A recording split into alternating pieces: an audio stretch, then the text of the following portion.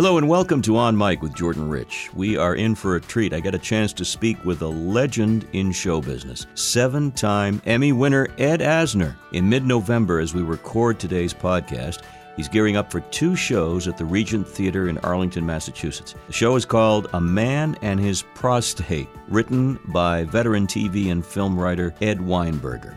And the synopsis of the show, it's based on a true-life experience of Ed's. A man discovers his inner self in more ways than one. A near tragedy masterfully transformed into a one-man comedy, portrayed perfectly by Ed Asner in his hilarious visit to the hospital in preparation for surgery he doesn't want.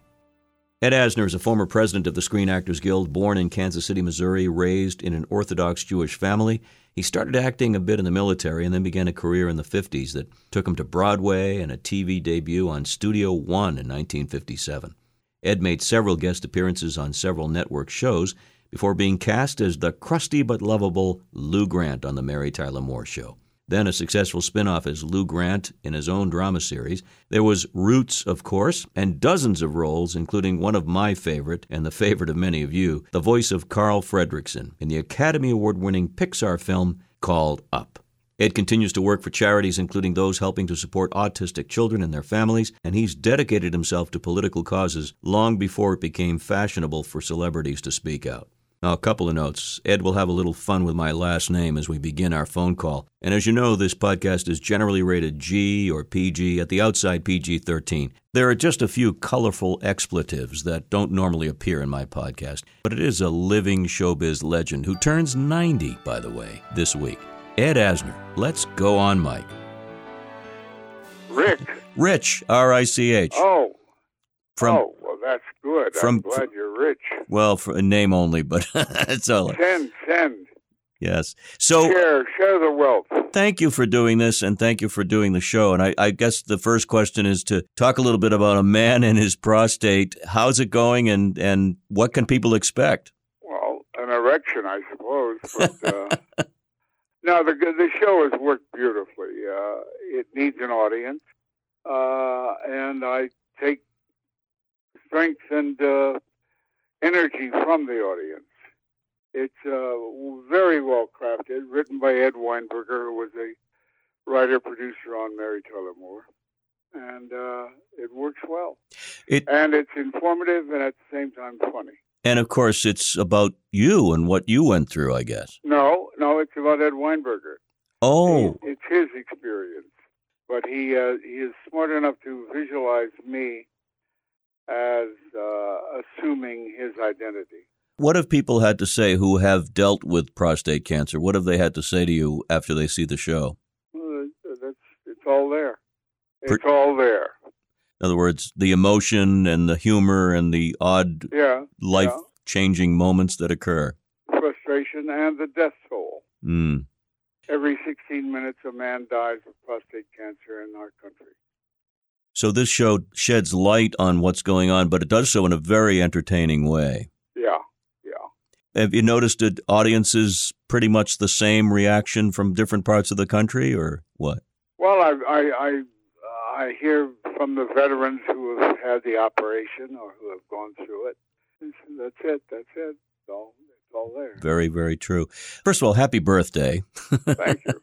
Milestone year, and of course you're very, very busy, and we're thrilled that you're still acting and having fun. Your career is just it's incredible to think about all the accomplishments. Do you have a favorite part of the career that you like to reflect on, or are you just? Well, the Mary Tyler Moore was the lark, 7-year honeymoon, and I'll always be grateful and thankful.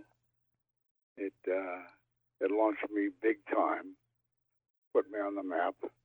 And then I went into Lou Grant from Mary Tyler Moore, and we got 5 years of angst and identification there.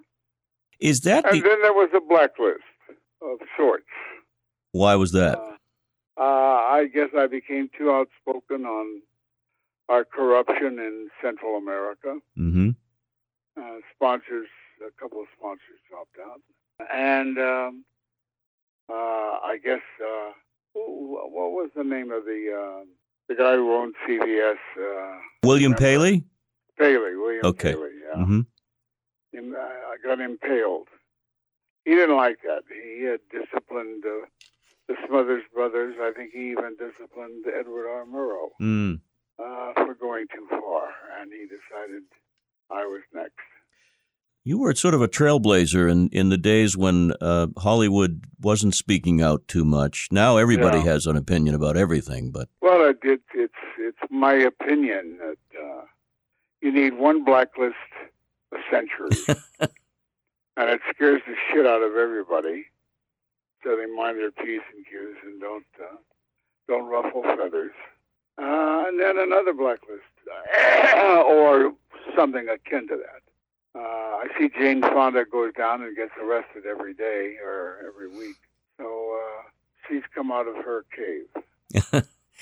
Being the president of the Screen Actors Guild, too, puts you right in the political bullseye, doesn't it? Yeah, I guess so. I've seen former progressives turn conservative in occupying the office. You never do the job the way your former allies. And I suppose that's the same truth for any presidency. Any politician, in a sense, anybody. I mean, look at the perfect job Trump is doing. That's a topic for a whole other podcast, of course.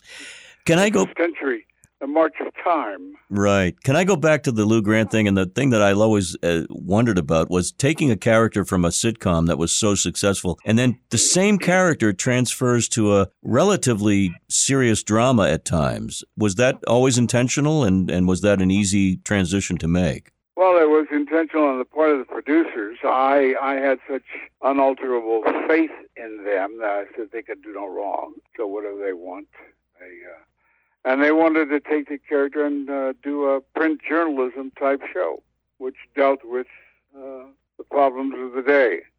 I'm a very agreeable type. I went along. Mm-hmm. And not as much fun, I'll tell you. Was Lou Grant based on any? Did you use anybody in your travels to sort of come up with him? Tim Brooks did, though.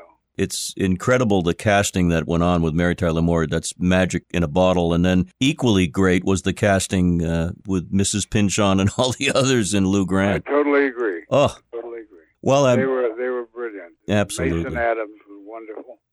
They were all great, and most of them are dead now. That's a shame. But the beauty of that show was it had import and it talked about issues. I mean, there were things that you could get into almost on a weekly basis. That's why it was an important show. And as I said before, my admission was not as much fun, but you sure as hell were dealing with the problems that people needed to know about and wanted to know about. And there were only about 2 or 3 that we couldn't touch.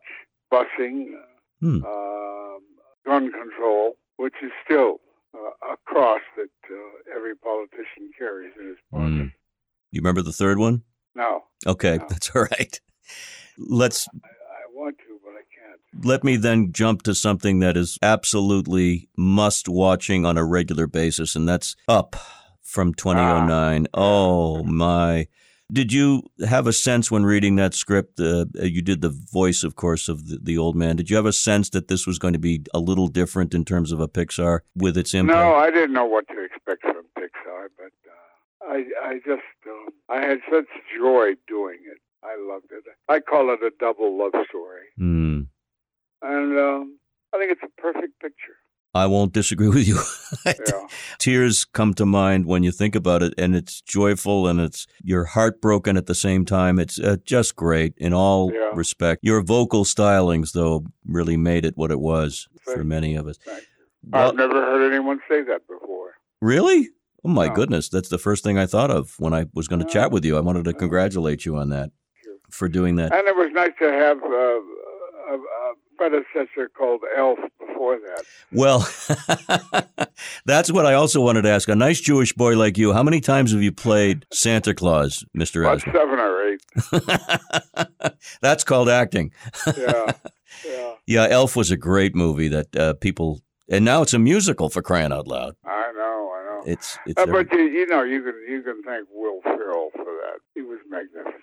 Absolutely. You know, you mentioned the Mary Tyler Moore Show. We just lost Valerie Harper, and I had the great honor of meeting her at an event for cancer research about 8 years ago when she was still battling. And what a valiant, beautiful lady she was. You get to see the people behind the screen persona, and you realize there's a lot more to people than just their screen image. God, yeah. God. Were you close with Valerie?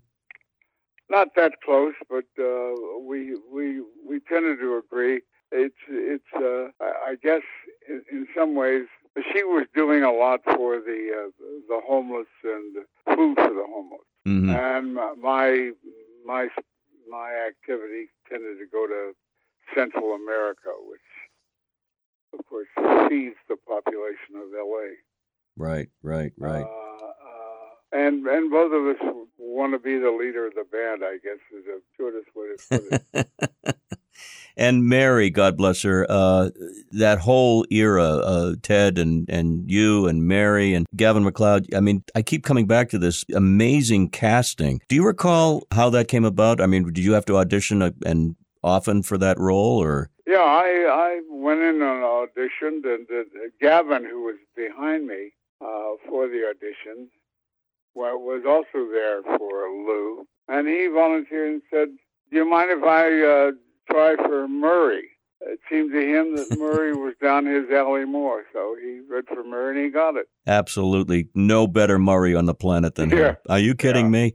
I want to also, before we let you go, talk about your work with autism. You have a son, I believe, and a grandchild with autism. Yeah. And you've been involved. And I'd love for you to just talk a little bit about what you'd like people to know and what you're involved in. Well, my son, with his brilliance, Matthew, and his wife, Nava, began what is called the Ed Asner Center for Autistics and Their Families. And we had a big gala the other night, Sunday night. Made a lot of money, thank God. And what it does is it brings the families in to instruct them how to deal with their autistic kids, mm-hmm. and how to bring them along, and at the same time provides instruction for the autists. We're off to a good beginning. It just began this year. We'll see what happens. I hope we're inscribed in a good book. Gratifying to be able to use your celebrity for something like that, to bring attention to something. I really think that's a gift that you can give along with your hard work. It's just your name alone will attract attention. Well, and I can honestly say I'm affected by it. It's not a tax write-off, and the best thing. To me, it's the incidence of autism has risen enormously. That's because of better reporting. Yes, but it's also cop impatience is what I want to be sure they're slow on the trigger for. Mm. When Charlie was my autistic son was about 9 or 10, I guess, and he was in the passenger seat of my car while I was driving, and I got whistled over. I don't know why, and I put down the window and waiting for the cop to come up.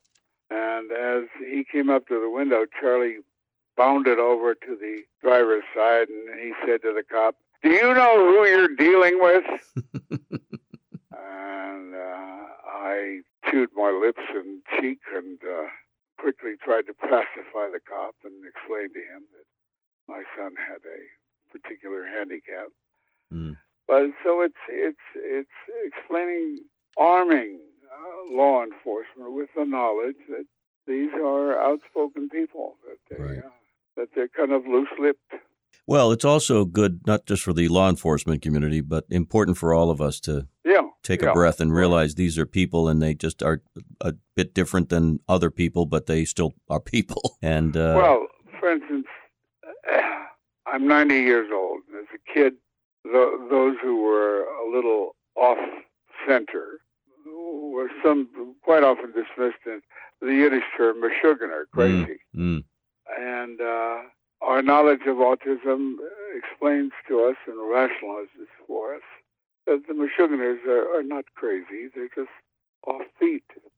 Well, congratulations to your son and his wife, and to everyone who's doing what they can to take that stigma down and throw it away for good. Yeah. I've got to tell you, because of Netflix and all the other Hulu, all the other TV options, it's not as hard anymore to find an Ed Asner episode on, say, Voyage to the Bottom of the Sea, where you played a Russian bad guy, or The Outer Limits, or some of those great shows from the prior to the 70s when you were a big hit. They surface. They show up a lot. I don't watch anymore. Well, trust me, they're showing up a lot. Well, listen, you've been a delight to talk with, and when we're going to promote the fact that you're doing this one-man show, A Man and His Prostate, I'll give all the details to the audience. And it's a pleasure talking to you. Well, likewise, an honor. And by the way, your daughter is a doll. She's so nice to work with. She is. I'm very, very impressed. So thank her, and thank you, sir, and good luck. Happy birthday. Many happy returns. Thank you very much. All right. Jordan. Take care, Ed. Ed Asner, a living legend, an American treasure. And as we record this podcast, he's starring in his one-man show, A Man and His Prostate, at the Regent Theater in Arlington, Massachusetts, Saturday and Sunday, November 16th and 17th. For tickets and details, visit regenttheater.com. On Mike with Jordan Rich, produced at Sharp Productions in Boston with technical assistance from Ken Carberry and Dan Tebow of Fast Twitch Media. You can connect with me on Facebook at Jordan Rich Show, on Twitter at JordanWBZ, or email me, jordan@chartproductions.com.